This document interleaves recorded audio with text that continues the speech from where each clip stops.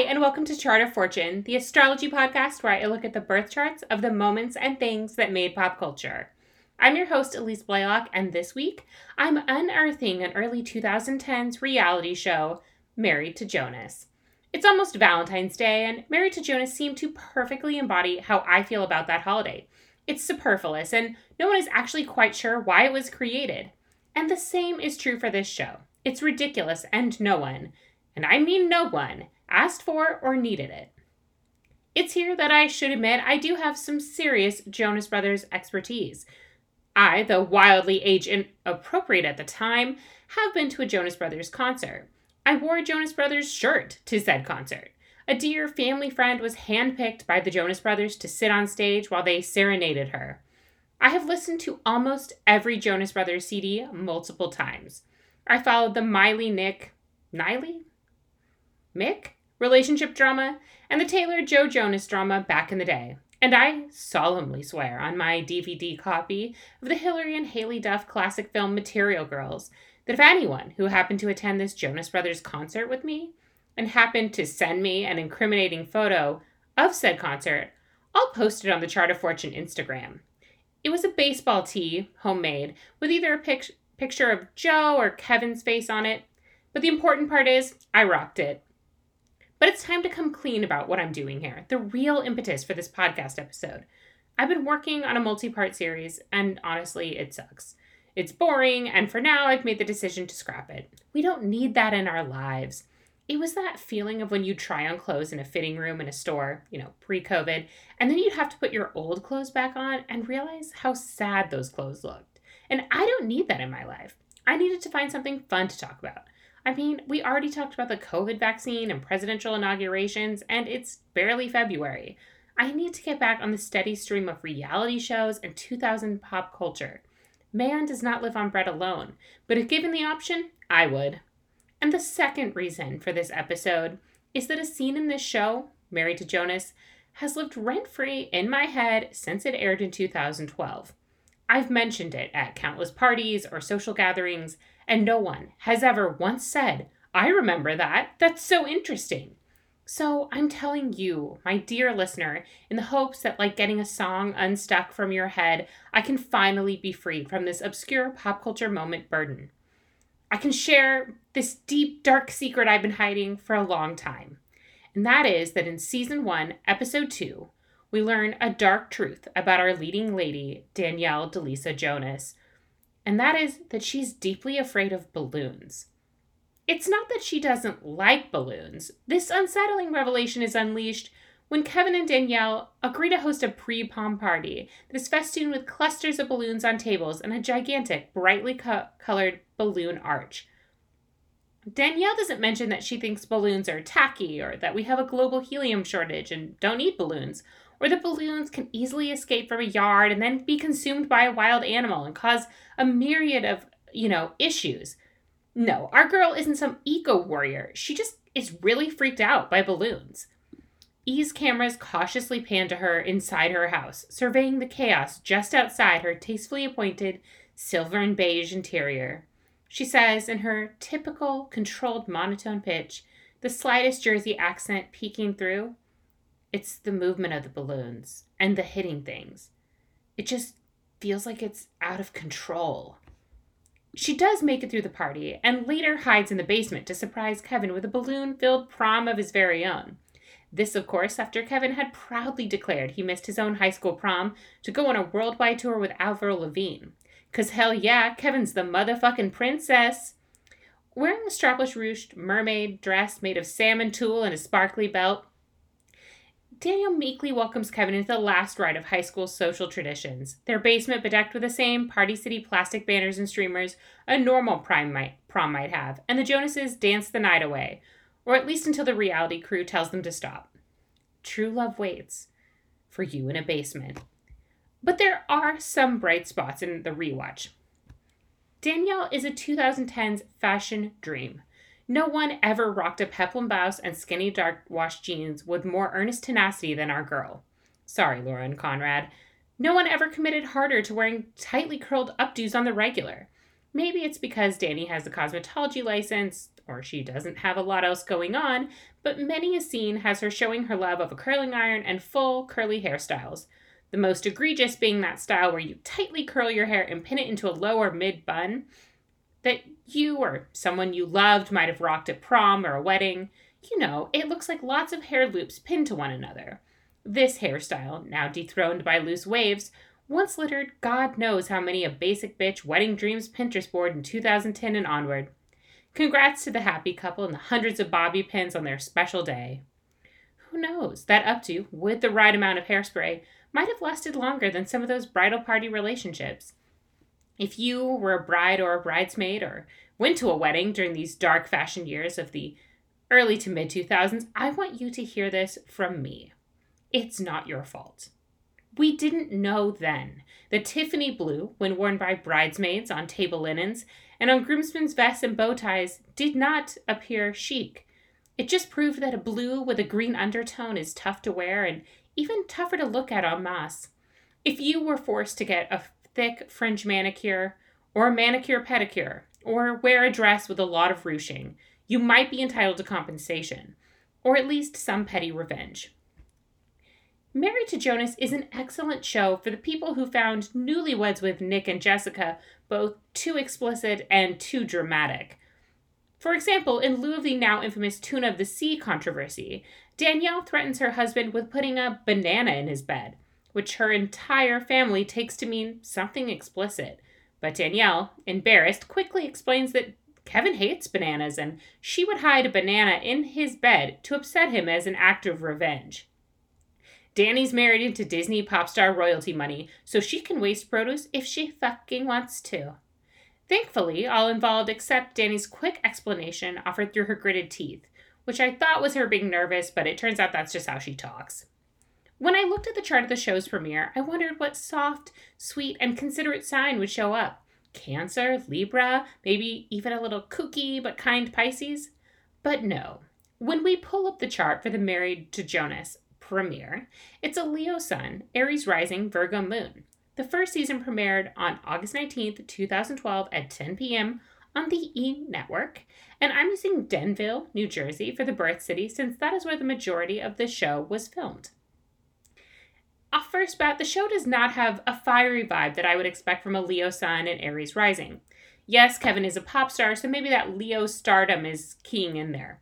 But upon further reflection, the placements of the chart, more than the big three, really do sync up with the themes of the show. For example, the chart has Jupiter in 13 degrees of Gemini, and since we know the rising sign, Aries, Jupiter is in the third house of this chart. The third house rules themes of communication and school, but Jupiter, the planet of expansion, in this chart seems to be more focused on the other third house theme, which is siblings. Jupiter in a third house in a natal chart could suggest someone who is very communicative or has a lot of siblings. Dani has 2 sisters and a brother, while Kevin has 3 brothers.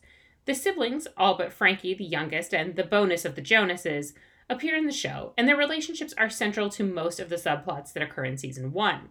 Her older sister, Dina, deserves the largest shout-out of all of the siblings.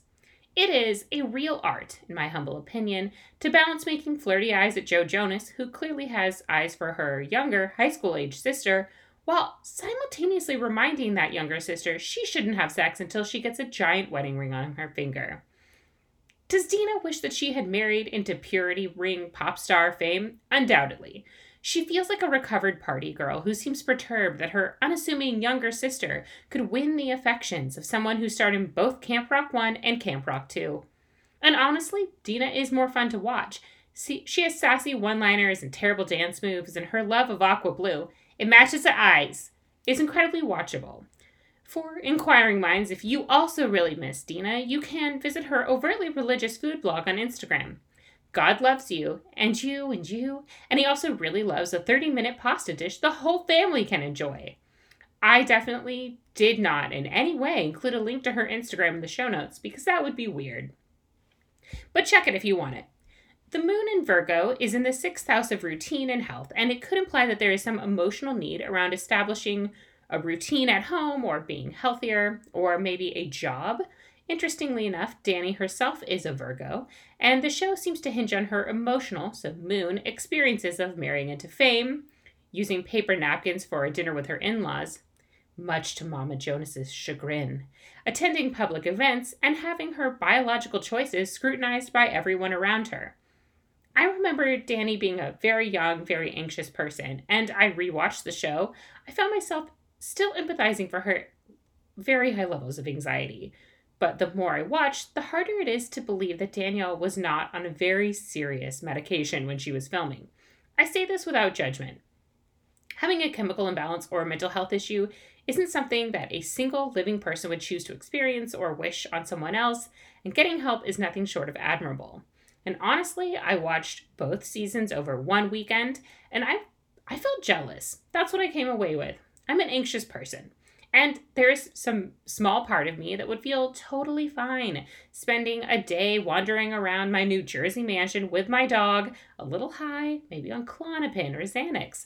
It could be a really nice break from my intrusive thoughts like budgeting or having a job or worrying about the government, the environment, the concept of my own mortality, the mortality of everyone I know and love. Not to mention my special talent of my mind replaying all of the awkward things I've ever done. Not jealous enough that I would want to marry Kevin Jonas, but still. The show has its sun and Mercury in Leo, and that it falls in the 5th house of creativity, children, gambling, sex. And this is where some of these themes become really obvious. And holy toxic optimism, Batman, I am warning you right now. If you are not in a place to listen to female sexuality and reproduction, be spiritualized or picked apart, skip on ahead a little bit because this stuff is terrible.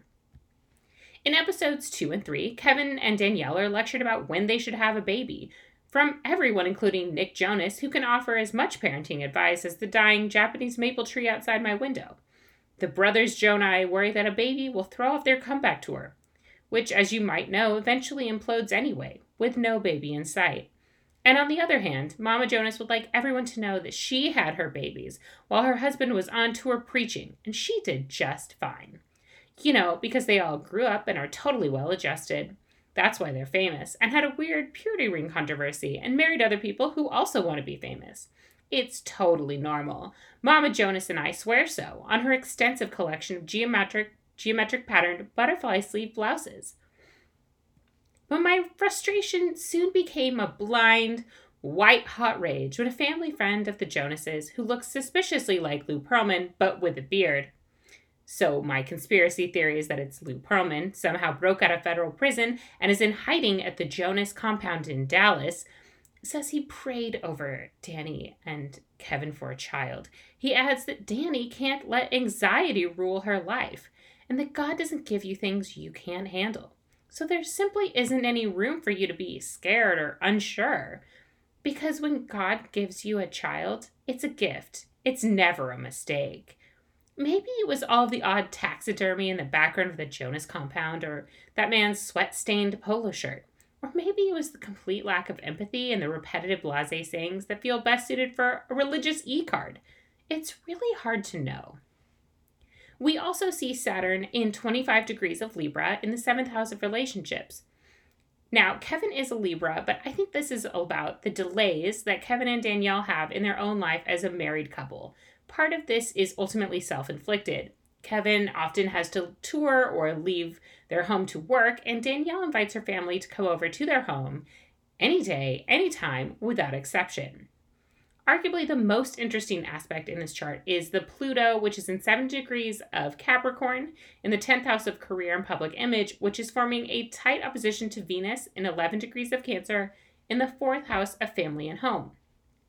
If you, like Chart of Fortune, use whole sign houses, the 4th house and the 10th house of your chart will always have opposite signs.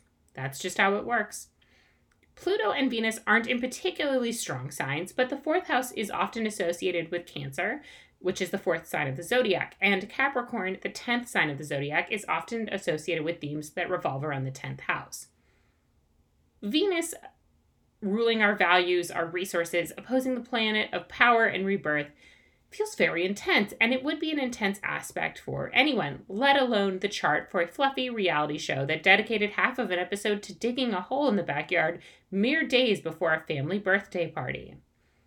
But there are diverging perspectives in the chart and the show when it comes to career and family, and that's what I think this aspect is about. Kevin feels like they don't spend an equal time with his family as they do with Danielle's, and when he does see his family, it quickly becomes a business meeting, which is upsetting to him.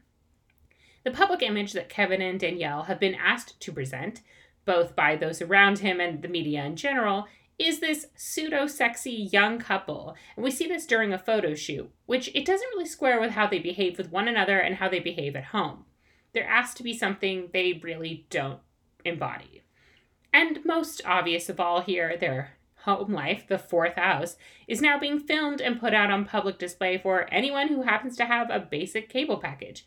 And it's money-making. It's part of their career. It's a chance to introduce Danielle. So those public image, that 10th house themes are really coming into play. Now, the second season was broadcast directly after What Would Ryan Lochte Do?, meaning the premiere happened at a later airtime of 10:30 p.m.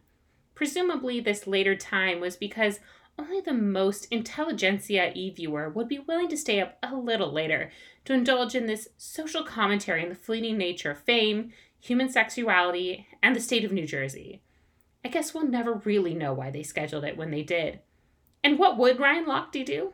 Lie about being robbed at the Olympics? Become publicly shamed? Almost get thrown in Brazilian jail? Be barred from competition?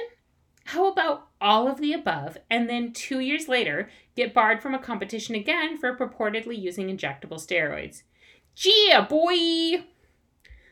But worry not, because last summer, Ryan Lochte had a Peacock streaming exclusive documentary, ironically in my opinion, named In Deep.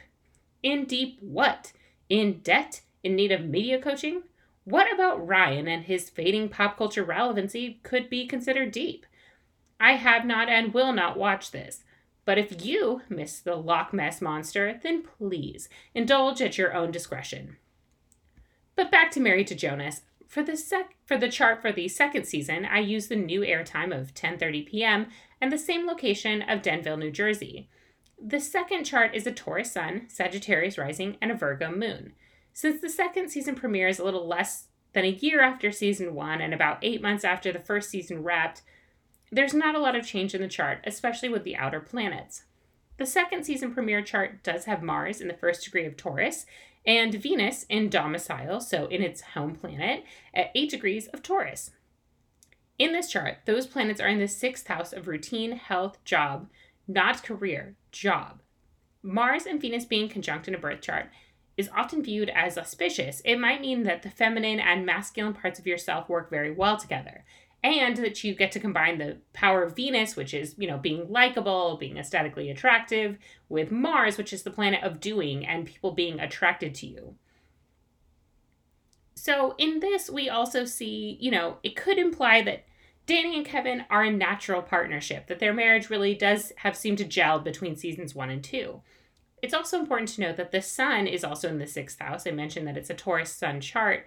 So this is going to be a major focus of the second season as Kevin and Danny develop their own jobs, both in how they take care of their home and then also separately the things that they do for work. Kevin films a music video in New Orleans and Danny gets to go to a photo shoot in New York City. The 6th house also rules small pets, and that might mean that the couple have teamed up to finally house train their dogs. Shudder. We also see that the moon in Virgo is in the 10th house of the chart, meaning that Danny, the resident Virgo, might be the one getting a major career boost. It coincides with the several episode arc, which involves Danny getting a gig at Cosmo magazine to share family recipes and have a cooking photo shoot. Now, Jupiter is still in the sign of Gemini, but in this chart, it's moved into the 7th house of relationships. Mikey, Danielle's brother, ends up touring as an opening act for the Jonas Brothers. Jupiter conjunct your natal Jupiter, as it is here, is typically a time of expansion, growth, opportunity. In another sibling moment, Dina agrees to accompany Danny to her meetings at Cosmo. And in a reference to my previous week's episode, Dina asks the audience if she is the Miranda, Charlotte, or Samantha to Danny's Carrie. I had to wonder, is Danielle a Carrie? We've never seen Danielle wear expensive heels or drink a Cosmo or rock a pink cowboy hat and a crop top at any of the outdoor parties she attended. I'm mostly sad these moments that I just mentioned didn't happen because they would have greatly improved the show. Dina, if you're listening, Danielle is at best a Charlotte. In the second season chart, Neptune is still in Pisces. Again, outer planets, they move really slowly, but it's moved into the fourth house of the home. That's because we have a different rising sign for this chart, so it moves where all the planets go. Kevin and Danielle contemplate if Kevin's Dream's Neptune classic, of moving to New York really makes sense for them. This season's balloon confessional, aka the audience learning another dark truth about Danielle, occurs as she is lectured about her confidence by Mama Jonas and Kevin at a local coffee shop. The E-camera crew, now well-versed, pans out to reveal that Danielle, bedecked with patterned infinity scarf and sensible cardigan, is eating a blueberry muffin with a fork. A fork. Danny, babe, who hurt you? There is again some underlying tension that we see in this relationship, but it happens in the third episode of season 2. Danielle is offered a piece in Cosmo about entertaining family and friends at home, and this is very exciting. Kevin's super supportive, but the timing of the article and photo shoot means that she will not be able to attend part of the Jonas Brothers tour in South America, which ends in a huge fight. Kevin argues that he has to go. This is his job. Why can't she be supportive? Why can't she go with him? And she argues that she finally has something to do. She got a gig. Shouldn't he appreciate that she's trying to make something happen for herself? The first chart for season 1 had the Sun and Mercury and Leo in the 5th house, right? But the second season doesn't have any placements in Leo, which has now moved to the 9th house, rules travel. Also, the first chart had the North Node of Destiny in the 9th house, travel. That might have signified that the couple met while they were traveling for vacation in the Bahamas. But in the second season, the rising sign is in 5 degrees of Sagittarius, and that is forming a conjunction to that node. So in the first chart, we had a North Node in Sagittarius, and now it is connecting with a rising sign of 5 degrees in Sagittarius. It's clear that Kevin thinks it's obvious that Danny would drop everything and go on tour with him. He makes a lot of money. She doesn't have to work. This is the flexibility that they've built into their relationship. It's what a married couple does. It's what everyone's going to expect her to do. But Danielle feels like what other people do, or whatever they think that married people should do, doesn't really matter. I'm looking at you, Kevin and Mama Jonas. It's not as important to what people think as it is that people in the relationship that get a decision like making ability get what they want. Danielle mentioned several times that she doesn't feel like she has any decision-making power in many aspects of her life, and choosing when to travel, especially accommodate this new work opportunity, is an emotional need that she has. But honestly, the most shocking part of the second season might be the random Chilean fan that has, let's be polite, and say a lower back tattoo with the words, the Jonas Brothers, and a color image of each of their album covers. I included it in the clues for this week, and I'll probably be saving it as a highlight on my Instagram because it defies all explanation. To end this episode, I want to say that the best part of Married to Jonas occurred years after, when Frankie Jonas reenacted Married to Jonas on TikTok. Danielle and her yellow scarf for hair have never looked more fetching. Now, before he gets canceled, all hail Frankie, the bonus Jonas. So whether you're a Danny or a Kevin, please remember that everyone and everything has a birth chart, but yours is a chart of fortune. Thank you for listening to Chart of Fortune. If you have questions she didn't pay for, Chart of Fortune is researched, written, hosted, and edited by me, Elise Blaylock. No hazels were harmed in the making of this podcast. Until next week, bye! I just heard the news, guys. Thank you so much for this. This is such a big deal to me. I'm honored.